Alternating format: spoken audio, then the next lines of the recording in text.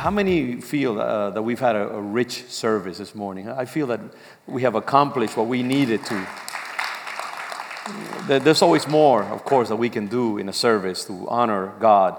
But I think we've been intentional, and I have felt the presence of God. I feel joy. I feel renewed this morning, and I'm glad that I've been here. Amen. I had no choice in a way, but I'm glad I'm here anyway. This morning, I want to invite you to come with me to the book of Genesis, chapter 34. And I'm going to use a negative example to provide a positive teaching. I'm going to provide a negative example of how things should not be done when there is conflict, when we have conflict in the world, when we have been offended, when we have been wounded by someone. And there are two ways that we can react to that. And I'm not going to get ahead of myself. And what we will see in this passage is how not to deal with offense and more than an offense, a real wound, something that really has damaged us. And how we should not do things the way the world does them in the flesh, and what the calling is of the scriptures to how we as Christians should react when conflict comes our way. And I know that all of us can benefit from that, including the one who is doing the teaching this morning. I have been touched myself as I have considered this passage.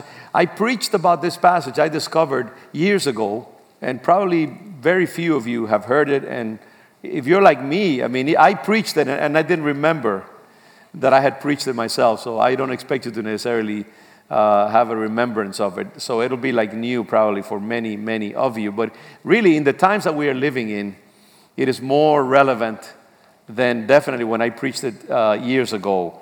And again, it's Genesis chapter 34. I'm not going to read the entire passage because it's very long, but I want to read the first verses just because they will ground us in the reflection that I want to share with you this morning. Verse 134, chapter 34, it says, "Now Dinah, the daughter Leah, had born to Jacob." Leah was one of Jacob's wives. He had this daughter named Dinah.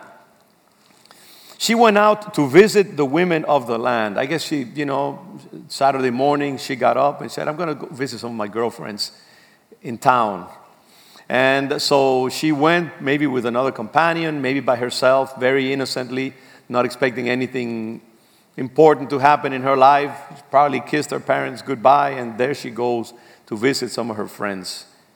Now, when Shechem, son of Hamor, the Hivite, the ruler of that area. Now remember, these are Israeli, Jewish, what would you call them? Israelites living in this land where there's a lot of people who are not Israelites. They are hostile people, or at best they tolerate each other.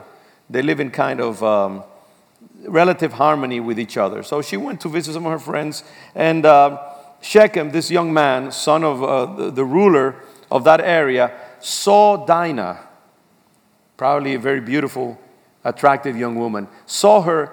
He took her and raped her, a terrible word. He took her and raped her.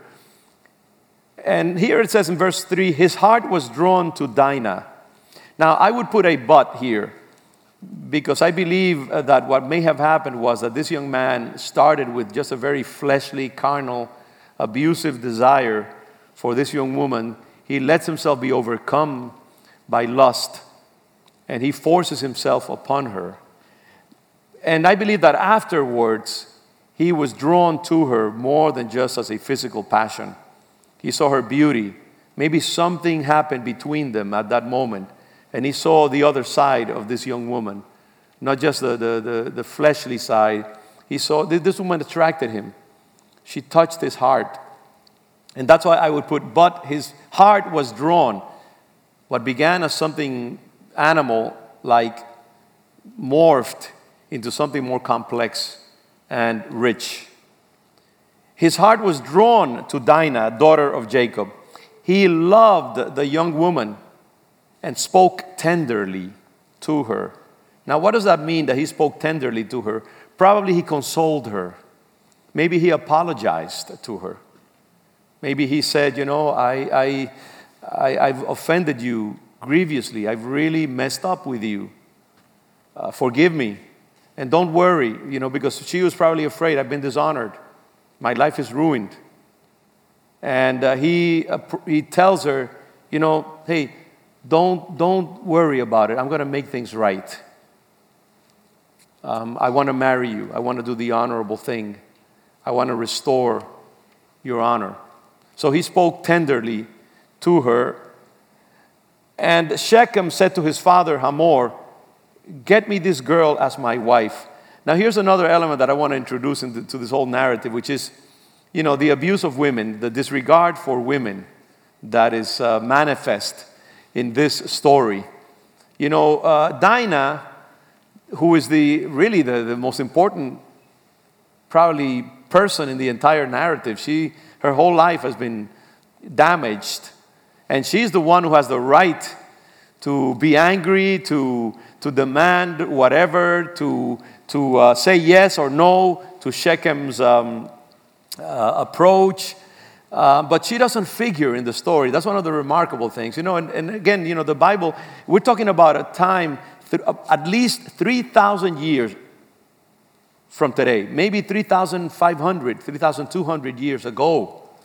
I mean, this is a foreign species almost that we're talking about here. They're human, but their culture, their customs, their values are completely foreign from us. And I think that's one of the things that we have to, when we read the Bible, we have to read it like anthropologists. Anthropologists are supposed to enter a culture and divest themselves of their culture that they bring with them and observe the culture that they are approaching with extreme neutrality and respect almost, and not try to project their values and their understandings of things into that culture. Now we believe, and I believe, that through Christ and through the evolution of mankind, yes, we have values that are so much higher in many ways. But in other ways, we have killed millions and millions of people in all kinds of, just general destruction and wars and genocide and so on and so forth. So, we pride ourselves that we have evolved in many ways. But I tell you, I think if they took the net effect of the atrocities of those cultures of the past and our own atrocities of the modern world, I don't know that we would come out shining that much more. But in any case, it's 3,500 years ago, and women do not figure. Women are objects, really.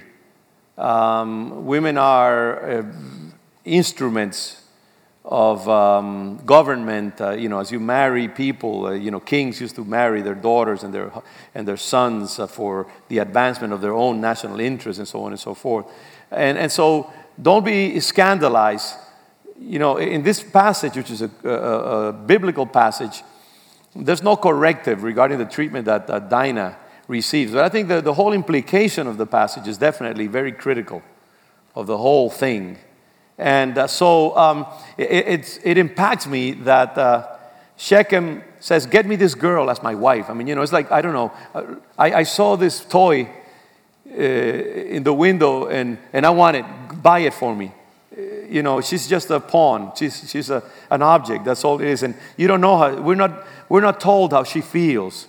We're not told of her tragic sense and the pain, absolute pain that this young woman, the panic about her future and all kinds of stuff. We're not introduced into that area, into that dimension. We don't know whether she actually said, okay, Shechem, I understand, fine. You can imagine a young woman of that age and that sensibility perhaps reacting and saying, yeah, that's okay, but you want to marry me. I want to marry you as well. And okay, let's bygones be bygones. I prefer to think that in the light of her culture and her time, she probably reacted positively to this young man. He's the son of a chief. He has money, he has power, he has influence. Her whole life, can change possibly. Despite its horrible beginning, this could have represented a great opportunity for her as a young woman to get married and to enter into an illustrious family and so on and so forth. But unfortunately, we're not entered into that dimension of her psyche. We're just left to imagine because if we would have known how she felt, I think, this could give us a lot more material to interpret this whole narrative. But no, we're not told that. He just says, get me this girl as my wife. And we're assuming that he spoke to her, that she was willing to do it and get married to him. Because later on, by the way, we discover that she is living with him when he is killed by her brothers. So she never returned home. After this incident, she stayed home in the family of this young man and never went back home. How many days went by? We don't know. Was it days? Was it a week, 2 weeks? We don't know.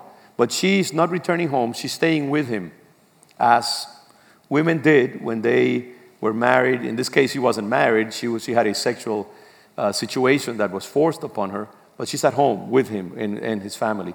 So when Jacob heard that his daughter Dinah, verse 5, had been defiled, it's a strong word, his sons were in the fields with his livestock. So he did nothing about it until they came home. Then Shechem's father, Hamor, went out to talk with Jacob, father to father. Meanwhile, Jacob's sons had come in from the field as soon as they had heard what happened. They were shocked and furious because Shechem had done an outrageous thing in Israel by sleeping with Jacob's daughter, a thing that should not be done. And I say amen, and we all do. Rape is the most horrendous offense that a man can commit against a woman. It is an utter violation, not only of the body, but also of the psyche. And it should never be tolerated, condoned, minimized in its impact. It is something that we abhor as believers. The abuse of a woman in any form or shape or of any human being is something that as believers we repudiate in the most dramatic of ways. Let that be clear. And the Bible is very clear about that as well. A thing that should not be done. And maybe that should be the title of the whole sermon. A thing that should not be done, because everybody did something that they shouldn't have done here. Now, Hamor said to them, this is the father of Shechem, he comes to the whole family, my son Shechem has his heart set on your daughter. Please give her to him as his wife. Intermarry with us. Give us your daughters and take our daughters for yourselves. You can settle among us. The land is open to you. Live in it, trade in it, and acquire property in it. I mean, if you project 21st century values and images into that, I mean, there's an opportunity for tribes, and you can project it into nations that are in enmity and tension with each other.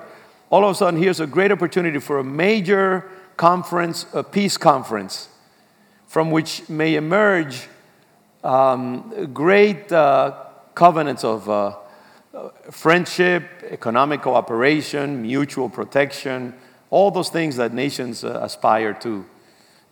All of a sudden, money that has been dedicated to weaponry can now be dedicated to social causes, and a lot of fear all of a sudden can be quieted down because we no longer have to fear each other. So it's something great could come out of this horrible beginning. And that's why the other title that I have for this sermon is A Wasted Opportunity. A wasted opportunity. So he's offering, he's saying, look at all these things that can happen, all the great things that can happen through this. And he's making his appeal to these people about all the valuable things that he's offering them the world. Then Shechem himself speaks, said to Dinah's father and her brothers, "Guys, let me find favor in your eyes. Forgive me. Hey, look at me with kindness and forgiveness. May I find favor in your eyes. Let me. I will give you. I will give you whatever you ask. Make the price for the bride and the gift I am to bring as great as you like." Again, a moment of cultural specificity. You know, even today in places like India and the Middle East, and even places like China and other parts of the world, there's a dowry, and families transact with each other on behalf of their daughters, especially women. Somehow they get the short end of the stick in many ways, and but it is families negotiate with each other, and they negotiate even today, 21st century, for the dowry and how much the family can provide to the other family, and so on and so forth. Make the price for the bride and the gift I am to bring as great as you like, and I'll pay whatever you ask me. Only give me the young woman as my wife. Now, I think in his mind, as you see the expression, "give me the young woman as my wife," there has been an evolution. I think he's really seeing her now for what she is, his wife, a young woman. The way he refers to her, I think, is more complex, he values her more. Now, here's I'm just going to relate the rest of the story. These brothers, they're seething. They are offended, rightfully so. They are angry, furious. They want vengeance. They want revenge. So they don't reveal what their feelings, the true feelings are. And so they set a trap for this young man and for his entire family. And they say, okay, there's only one problem. We are Israelites. We believe in circumcision, and it's a very important thing to us. We cannot have relationship with you. We cannot have intimacy. We cannot become part of your family unless you circumcise yourselves. And then we can intermarry and we can become as one family. You have to circumcise. And, Shechem goes to his tribe and the city. They're influential, of course. And all the men agree. You can see the urgency that they had to, consummate this marriage. And so all the men agree to circumcise themselves. And they go ahead and they do it on the appointed day. And, circumcision is a horrible thing. It's a painful thing. These men, they circumcise themselves. And while they are healing, I don't need to get into all the graphic details of the whole thing. When they're at the worst moment of the process, Dinah's brothers strike. And particularly two of them, Simeon and Levi, I assume with other men, go into the city. And while the men of the city are incapacitated, they kill by the sword everybody that they can get their hands on. Verse 26 says that they put Hamor and his son. They attacked the unsuspecting city, killing every male. They put Hamor and his son Shechem to the sword and took Dinah from Shechem's house and left. The sons of Jacob came upon the dead bodies and looted the city where their sister had been defiled. They seized their flocks, herds, donkeys, everything. They carried off all their wealth and all their women and children, taking as plunder everything in the houses. I mean, talk about disproportionate vengeance. This is it. They killed everybody, whether they were guilty or not, whether they had anything to do with this. They genocide, total destruction. And then I'll read just the last verse, beginning verse 30. Jacob's reaction. this father is indignant at what their sons have done. And he said to Simeon and Levi, "You have brought trouble on me by making me obnoxious to the Canaanites and the Perizzites, the people living in this land. We are few in number, and if they join forces against me and attack me, I and my household will be destroyed." But they, unrepentant, replied, "Should he have treated our sister like a prostitute?" That was their whole retort. He treated our sister that way, and we had to get revenge.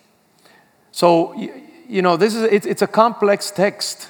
You can see how dense it is, and to me, it's an expression of how the world deals with offense and conflict, and how things should not be done, especially in the light of the values of the kingdom of God, the Word of God, the example of Jesus Christ, the words of Christ, the spirit of the gospel.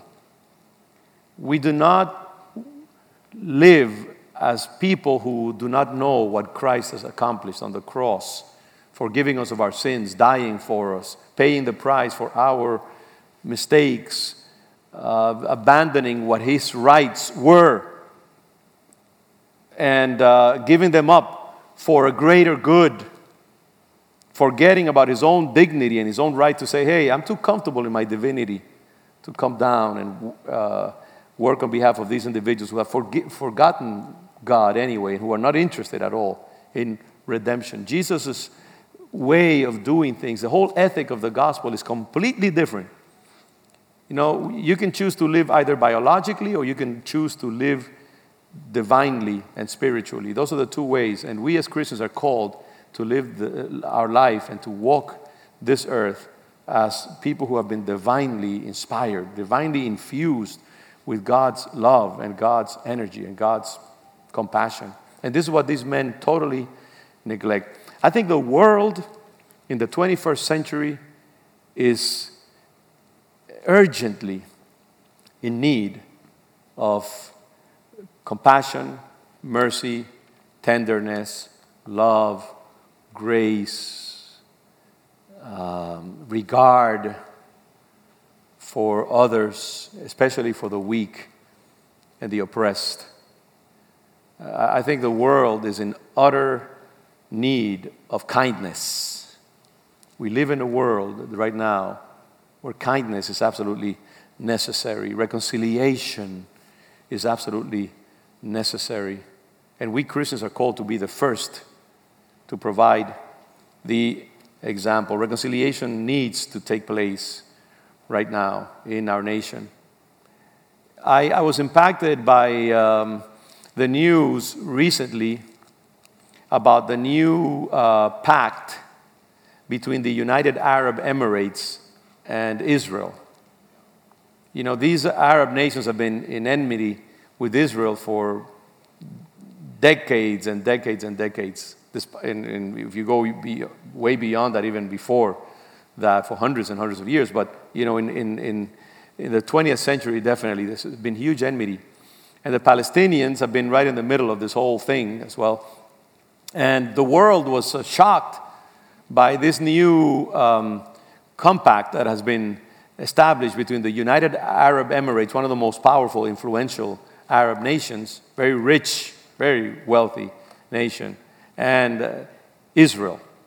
There have been only two other cases in the 20th century where any Arab nation established peace with Israel. And you might remember one with Egypt, Anwar Sadat, who paid with his life for his far-sighted reconciliation with Israel. And Jordan, who also established a peace treaty with Israel, who has also been criticized a lot by it. And now, years and years afterwards, all of a sudden, the United Arab Emirates has decided to also establish a peace pact with Israel and a pact of cooperation. And interestingly enough, very few, even the most, the people who would not want to assign any kind of validity to this pact, wouldn't want to give credit, have had to admit that this is a great, great breakthrough, where these two nations, and especially this Arab nation that is, going to receive all kinds of criticism from, and has, from its Arab neighbors who are adamantly against Israel, has decided, we will establish peace. It's a complex thing. We don't have time, and it's not the place to discuss the complexity of this situation. But it is impacting how all of a sudden, this Arab nation, and there may be others that may come, because the Arab nations have been de facto slowly working with Israel behind the scenes, and Saudi Arabia and other nations, other Arab nations, have been working with Israel. They just haven't formalized it. But I was impacted by, what happens when two enemies, the Arabs are so set on not recognizing Israel, even acknowledging its existence, and there's such hatred toward Israel and a desire to destroy it. And this nation finally decides, we're going to work with you. And everybody says, this is a great opportunity for the United Arab Emirates. They can benefit from Israeli technology, commercial cooperation, protection from other enemies that they have, like, Iran and so on and so forth. So, the United Arab Emirates are going to benefit greatly from this peace that they have established. There's all kinds of things that people might say about it, but they feel strong enough about the benefit that they are willing to have reconciliation with Israel. And it just reminds me of how beautiful it is when nations and people decide to let bygones be bygones, and they consider the alternative, which is one of continual hatred, and look at the possibilities of, okay, let's look at things positively. Let's look to the future, and let's take the risk of seeking peace. And I think that's what the world needs, right now. It is that kind of spirit of that looks beyond the moment, looks beyond the offense, and considers the alternative, and considers the cost of retaining the sense of grievance, and looks at the possibility of a positive outlook. And this is what I've been trying to say in my inadequate way throughout these sermons when I've had the opportunity to speak. It's about, this idea of living life positively, and the power that there is when we embrace the grace of God in us, the power that we have as believers, the agency that we have, and we don't have to depend on others, what they do for us or what they do against us, and simply concentrate on the goodness of God, the energy of God that is in us, which is more powerful than anything else to break through any kind of obstacle that men may put in our way. And I hope that we as believers, we can always dwell in that. The positive power of God in us, to assume positive attitudes and the expectation that this God that is so great within us can do extraordinary things, and that we can afford to be generous with others. We can forgive. We can ignore whatever lack of nobility there may be in the souls of our adversaries, because the power of God is so great in us that it can neutralize that. And sooner or later, they will be brought into affinity with us as well. And I believe that is this is what I try to communicate in all kinds of ways. Now here, these young men, they fail to see this great opportunity that is opening up before them, and they are simply dwelling on their hatred. What this guy did to their sister.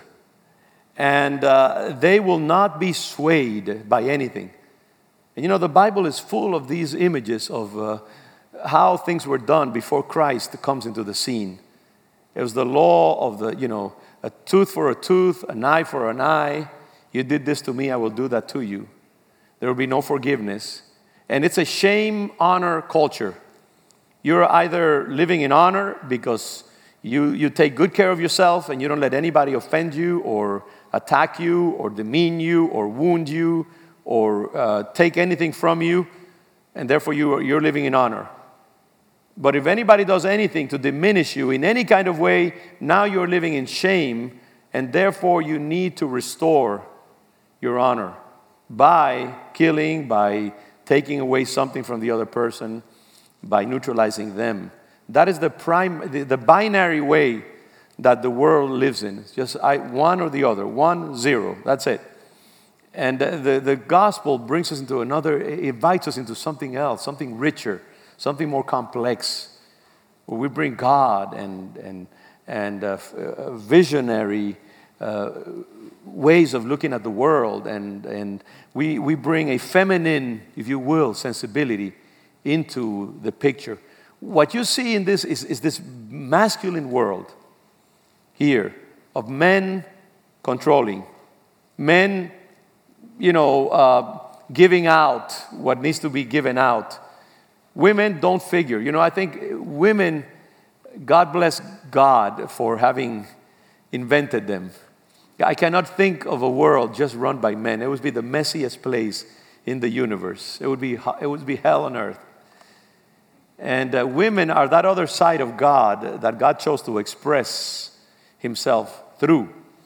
And together, men, the sensibilities that men bring, the very specific sensibilities that we men bring, they cannot be substituted.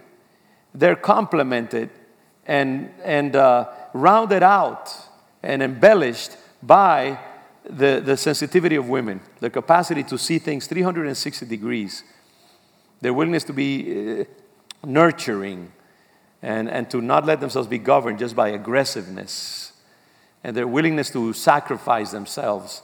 This is what Christ in a way is like and again, I say this purely not as a theological statement, but Christ is almost like the feminine expression of Jehovah.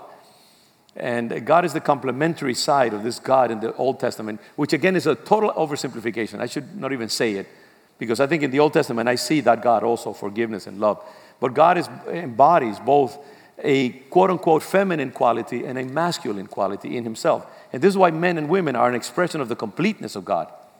And we should aspire in our own lives to incorporate both the masculine and the feminine. This is why I think it's so important for men, for children to grow in a home where they can watch, they can see both of these energies expressed from the day they are born and learn how to incorporate them into their personality, so that both masculinity and femininity can express themselves in their being.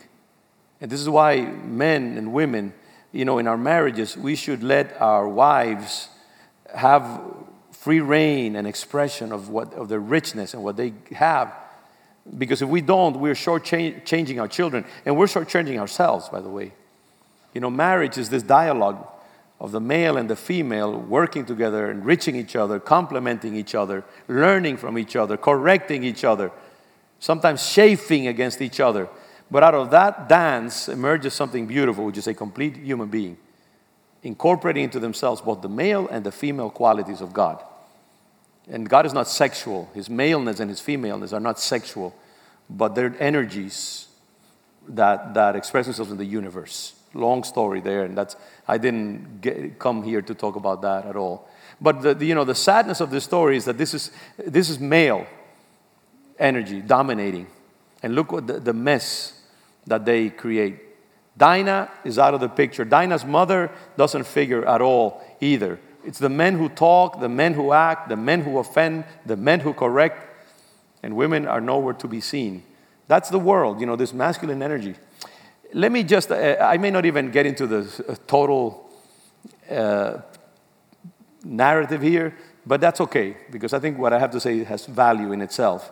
I think one of you have heard me often speak in ways that may sound like I am not cognizant enough of, the negative sides of American evangelicalism and of the conservative side. Because I suppose I have to put myself in some category. And I hate to call myself a conservative, because I think that cheapens what I am, and it diminishes what I am. I'm not a conservative, I'm not a liberal. I believe that I try to live out the biblical synthesis, and the biblical synthesis will sometimes speak to the conservative. Sometimes they will speak to the liberal. And sometimes people will accuse you of being liberal, and sometimes they'll accuse you of being conservative. That's why Jesus, he was accused of being all kinds of things by everybody, depending on where they place themselves. He could seem conservative at some points, and other times he could seem liberal. That's why liberals love Jesus, and conservatives love Jesus as well. It's because he has both sides. And I think that if you are truly expressing the biblical synthesis, you will sometimes seem to be too conservative and sometimes too liberal. And I think that's, I chafe under the labels that people try to put me on. I'm a Trumper, or whatever you call them. I'm a conservative. I'm not, So this is a long preamble to say that, I think one of the things that I lament about the present leader that we have in the White House, and I respect other things about him, is that raw masculine energy that he somehow is only capable of projecting. The feminine side, is lacking. And I lament that because I think that he could do so much good if he would somehow cultivate his feminine side a little. But, President Trump is all male. And many times the conservative wing of America is male as well. And I think people need the tenderness of the female every once in a while expressing herself in their leaders. How good it would be right now for America to hear the consolation that we need in this time of great stress from our main leaders. It's not that we're asking them to be a pastor, but children need, not to put ourselves in that category, but children need the affirmation. I've had to learn, here I'm going to be very autobiographical, I've had to learn, and I'm still trying to learn, to be expressive toward my daughters and my wife. I've had to cultivate, for me, tenderness is an acquired taste, let me tell you. I've had to learn. I can more easily express affirmation toward strangers or people who I have a lot of distance with. But those that are closer to me, I have a hard time. And I know that they need that. They require that. I've had to slowly cultivate that side of me. Even though it feels like sometimes like I'm taking my nails and going like this in a chalkboard. It's something that is totally against it is alien to me. There are other expressions that I have for love, and that's not, necessarily those words of affirmation. Take it from somebody who, again, does have to take a couple of aspirin to keep his masculine side in check. But I do lament the fact that, that in America right now, there isn't that dimension of the tenderness and the generosity, the kindness that needs to take place. Unfortunately, we have is the surgeon with a scalpel cutting, and that is necessary many times. Many times you need a surgeon to come in and do violence to the body. And in those cases, it doesn't really matter whether the surgeon is a tender man or not. And many times what I do see is that, surgically speaking, this nation has been in need of certain things and has been provided. But I wish that surgeon could speak also words of tenderness and be more compassionate. I think the right conservative America has been so ruthless at times, has been so unjust, has been so abusive, has been so disregarding of the weak and the oppressed, that we need to find, that voice. Conservative America needs to find gentleness and generosity as a corrective for the time that we are in.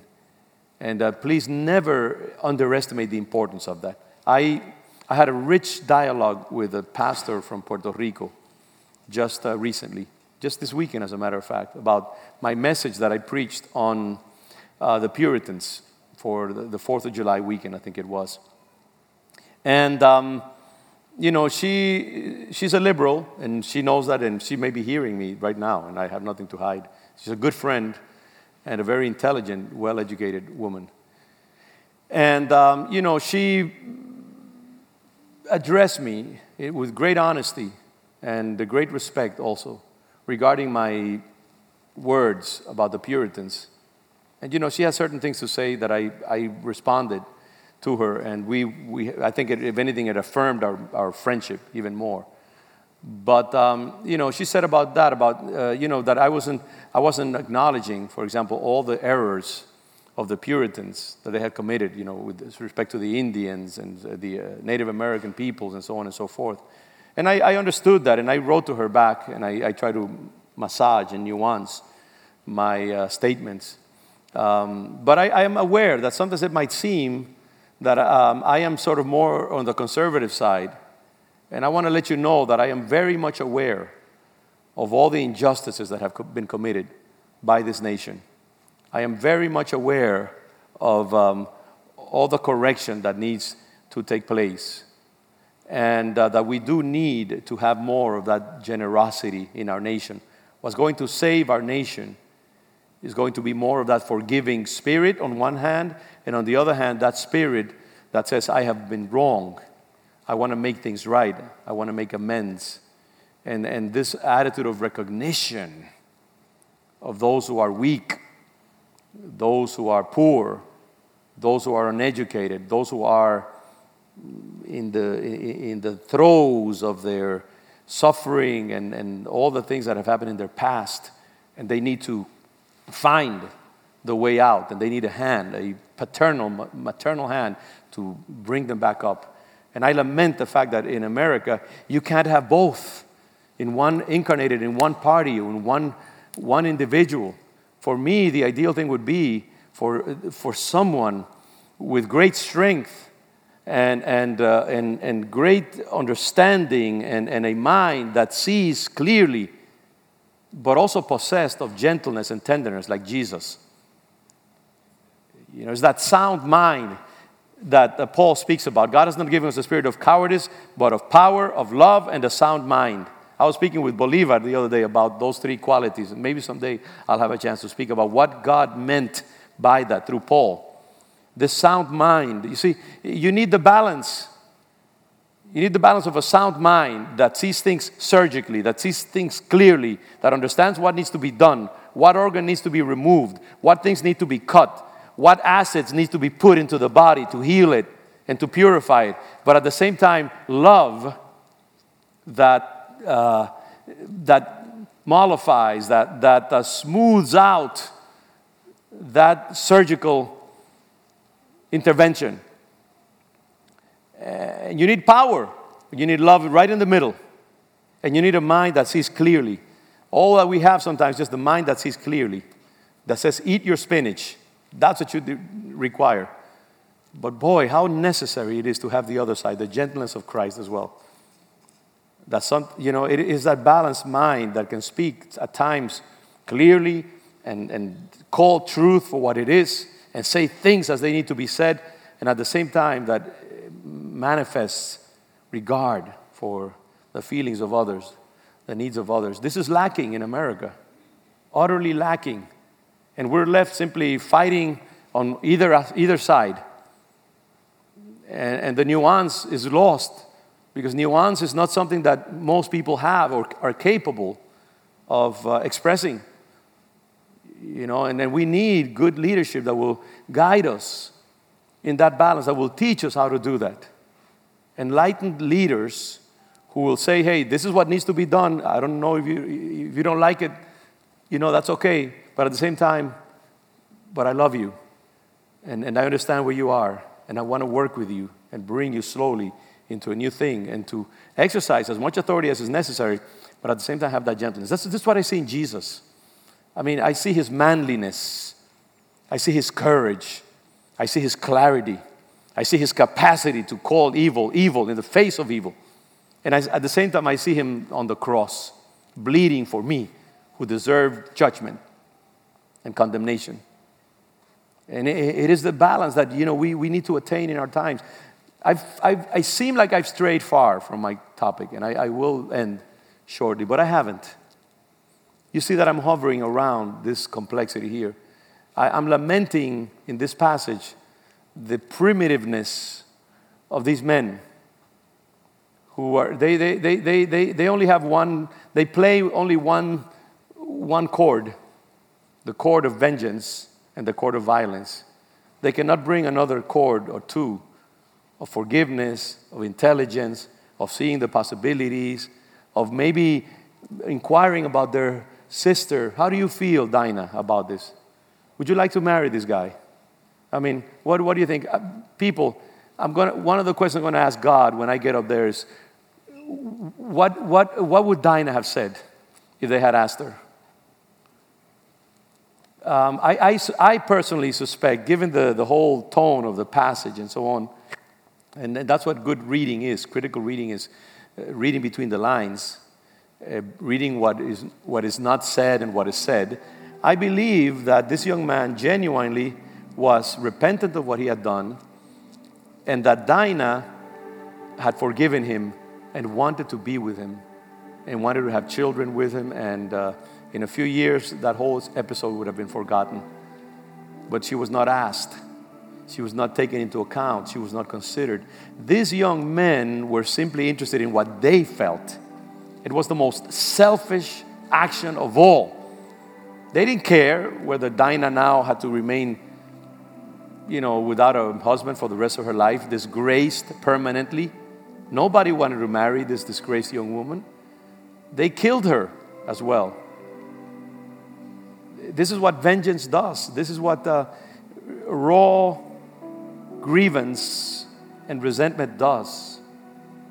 It distorts the one who engages in it and who sustains it and nourishes it. It is the first one that is destroyed. This is why forgiveness is an absolute necessity for believers. God has made us understand that resentment kills me first. Resentment damages me first. It's not the person that I hate. It's not the person that I resent. I should forgive not for the person that I'm forgiving, for myself. Because resentment is an acrid, foul-smelling substance that even though somebody put it in me, it damages me while I keep it in there. And I got to get rid of it because it's infecting my entire body. That's why we need to forgive. We forgive out of necessity. We forgive out of clinical deciding. And these men were not capable of doing that. They simply had to have their vengeance. They had to have their blood. They had to have their death. And they don't care about anything else. We should not be like that, people of God. The Bible calls us to a different. Read this week, if you can, for whatever time you've done it before, Philippians chapter 2. I'll leave you with that. I'll just read it and let you go. This is what Christ calls us, and that passage is so rich. We should make it the object of our meditation over and over again, because this is what would have saved Dinah. This is what would have saved Shechem. This is what would have saved the people of that tribe. And by the way, do you know that when Jacob, the father of Simeon and Levi, who did this crime, is dying on his deathbed, when all the sons come to Jacob, he curses Simeon and Levi. He blesses others of his sons, but Simeon and Levi were cursed by Jacob, even in his deathbed. Jacob reminds them of what they did and how they killed innocent people and how their anger just festered and exploded in the most horrible ways. Their lineage was darkened by this action. Jacob, did not forget what his two sons had done, even in his deathbed. And this is what happens. Our lives are defiled by resentment. We should not live. We should always be inquiring in ourselves. Have I cleansed myself from the latest offense? Have I forgiven enough? And is my life somehow distorted by resentment? And if you are somehow, somebody has offended you in the past, has violated your rights, right now I ask you to go deep inside yourself and say, Lord, I forgive. I will no longer be governed by resentment. I cleanse myself from anything that distorts the way I relate to another race, another person, another memory, whatever it is. Because memories are as powerful as actual human beings. If somebody has offended you in the past, and I'm going to include myself in that call right now, may I ask you to forgive right now. In Jesus' name, forgive your offender. Cleanse yourself. Let it go. Let it go. It's not for you, for his sake or her sake. It's for your sake that you're doing it. And you're doing it because the Bible says that if you don't forgive those who have offended you, you cannot be forgiven. It's a law of the Spirit. And so right now, Father, we choose to forgive those who have offended us, those who have violated us, those who have done wrong to us. We embrace the Spirit of Christ. Lord, we will live in love. We will live in forgiveness. We will live in the freedom of letting go of offense. And we choose to live in celebration of all that we have received from Jesus. We are rich, we're wealthy, and therefore we can afford to give a few measures of grace because we have received infinite grace. We live in grace. So this morning, I forgive. Jesus, help me to, if there's anything in me, anything that has not been resolved, anything that has not been taken care of, take me to that deep, deep place where I need to discover. And right now, I free myself from that. I choose to live in the freedom of Christ, in the freedom of being wealthy, being infinitely wealthy, and having so much capital just to give away and to write off any debt. I forgive those who have offended me. And I celebrate Christ's forgiveness upon my own life. Thank you, Lord. Thank you, Jesus. Let us live in your freedom this morning. Hallelujah. Do you feel that freedom right now in Jesus' name? Eh? Let's live like that every day of our lives. We celebrate God's goodness. I won't read the passage. Read it yourselves. Chapter 2, Philippians. Let there be the same spirit in us that there was in Jesus Christ, who didn't take any of his rights as something to cling on to, but just gave them away so that we might be saved. And God blessed him as a result and elevated him to a name that is above all names. May we experience the same thing as we choose to forgive this God who will then lift us to a new height, a new level. We thank you for what you have done through Jesus Christ. In his name, amen and amen. Praise the Lord.